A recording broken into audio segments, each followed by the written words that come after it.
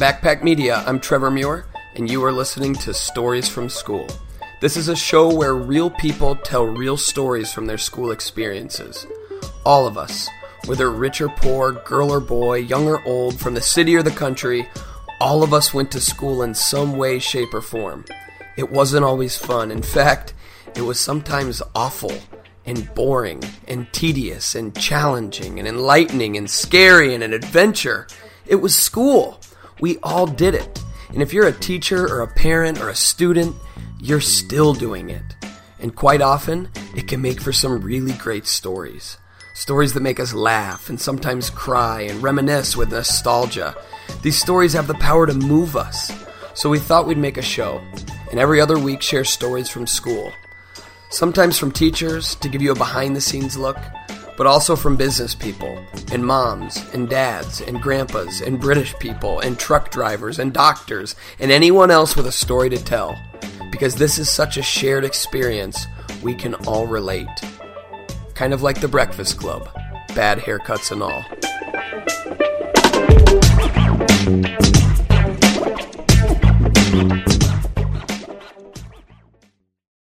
So there are three types of fun. Type 1 fun is fun at the time and fun to retell later on. Type 2 fun is awful at the time, but makes for a great story. It's fun to remember. And Type 3 fun is just awful at the time and later on. It's actually not fun at all. We should probably call it something else. The first year of being a teacher is filled with all of them. Melissa is a veteran teacher with a story from her first month of teaching that I think you'll agree with me was definitely Type 2. Have some Type 1 fun listening.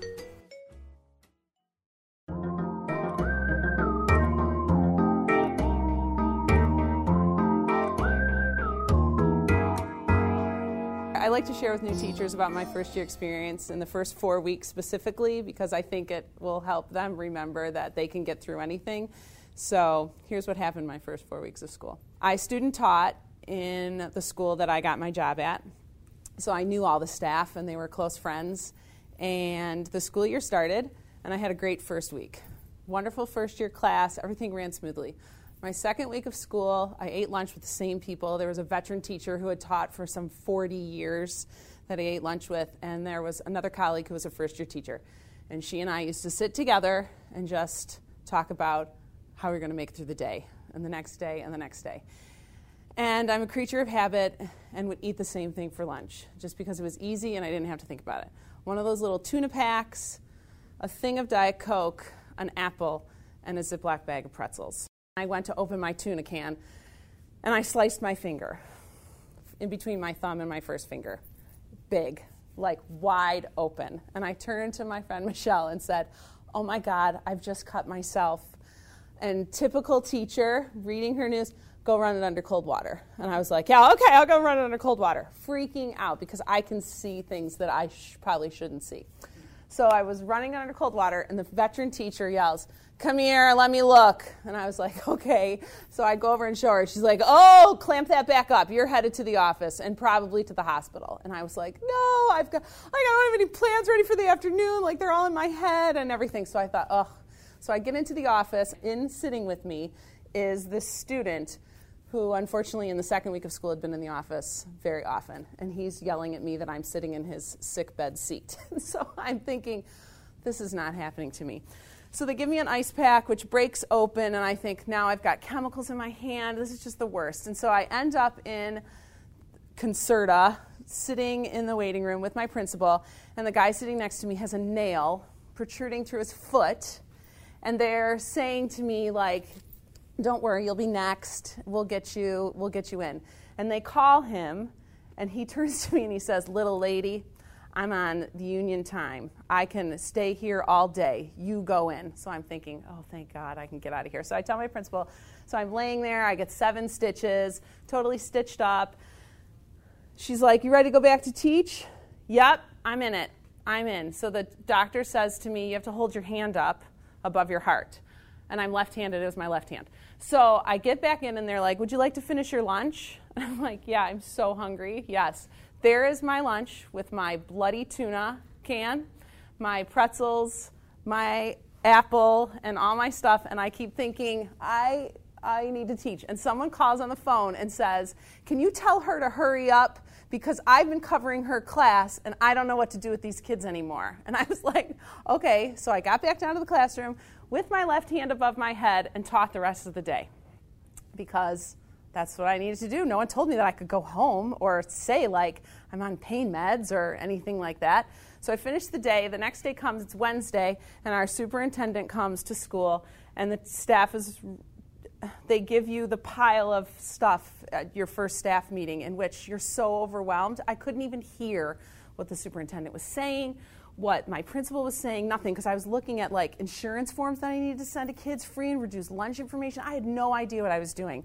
And so I just sat there, and then I heard someone say, we'd like to honor someone today because they've had such a great start to the school year. And I was like, that is so cool. That is so nice that someone is getting honored today.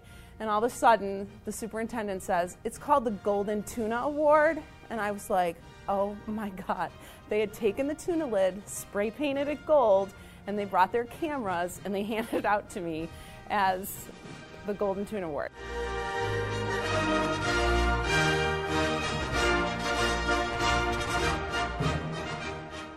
Week 3 came along, and it's typical routine. It's a Tuesday. I'm sitting next to my colleague. She's reading the paper. I go to have my tuna, which I can't believe I still ate, but my tuna, my pretzels, my apple, and my Diet Coke. And I open up my pop, and I turn to Michelle and say, oh my God, someone's drinking a beer in the lounge. Can you smell it? She's like, oh my God, just don't look at anyone. We don't know anything. And I was like, okay, I don't know anything. And I turned to take a sip of my Diet Coke, and it's really a beer. And I think, oh my God, it's me. And I turn to Michelle, and I'm like, oh my God, I'm drinking a beer in the teacher's lounge. I'm surely going to get fired. And one of the veteran teachers sees me get up and sneak over to the sink, and I'm pouring it out, and she yells, put it in the fridge, we'll drink it after school. And I was like, oh my God, there's no way. And so I pour it out, and I sit down, and I'm mortified. I'm like, if anyone tells what happens, I'm done for. And so the next morning, there's an announcement, could the staff please come to the staff lounge? We've got some treats in the lounge. Someone brought rum cake, they brought little liqueurs and chocolates, all in my honor to have breakfast with alcohol.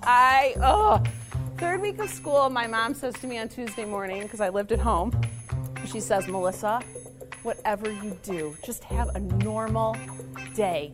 Don't do anything stupid. And I was like, I promise I'll have a good day at school. So thank God I felt I broke the Tuesday curse.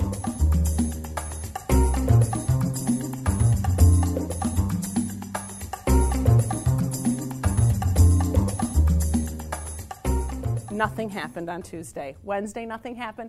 Thursday, nothing happened. Friday, it fell apart again. I had to do car duty, like all good teachers. I went outside, and our job was to open the doors for students, put them in, and wish them well on their way home. A Ford Aerostar, I think that's what it is, or an Aerostar minivan comes up, and Jillian is standing next to me, and she goes to hop in, and the window was down in the door. So Jillian hops in, and her dad, Mr. Asaki, yells, have a great day. Jillian doesn't see that my head is in the door, so she puts her hands in the closed down window, pulls on the door, in which my head hits in between the two frames of the door, and my principal is looking at me like, oh my gosh, you're a hot mess. She's like, get in the building, just get in the building. I mean, my head was ringing, and the girl's like, have a good weekend, Miss McDermott. And I was like, no problem, thank you. I got inside, and the staff was like, you probably have a concussion, because she pulled the door so hard. I got home, my mom woke me up all night. And now, looking back at my first year, of course, there was tons of teaching stuff that happened. But the first 4 weeks, I realized I could do anything. I drank a beer by accident. I had to get stitches. Like, my head got slammed in the car. And so now when there are new teachers and they say that they had a bad day, and they truly did have a bad day in which they feel like their career potentially is going down the tanks, I say, don't worry. I have a story to tell you. It'll make you feel so much better about what your teaching life is going to be like. because I think new teachers need a little hope. And boy, my first 4 weeks of school gave them a lot of hope. New teachers, please do not bring beer to school. Some institutions seriously frown on that. Melissa, that was a great story. Thank you for sharing it with all of us. I'm Trevor Muir, and this has been a production of Backpack Media. This episode was produced by myself and Brad Wilson. And next week, you're going to hear from John, a grown adult who was once an awkward 8th grader who learned a very hard lesson of what it means to be courageous. If you have a story from school that you would like to share on the show, please let us know. You can email a brief synopsis of your narrative to story@bkpk.media. Keep up with stories from school and all of the shows in Backpack Media by visiting bkpk.media. That's bkpk.media. We're also on Twitter at bkpkstories, and I'd love to connect with you myself at Trevor Muir. Now, go share with your friends stories from when you were in school. They will probably be able to relate.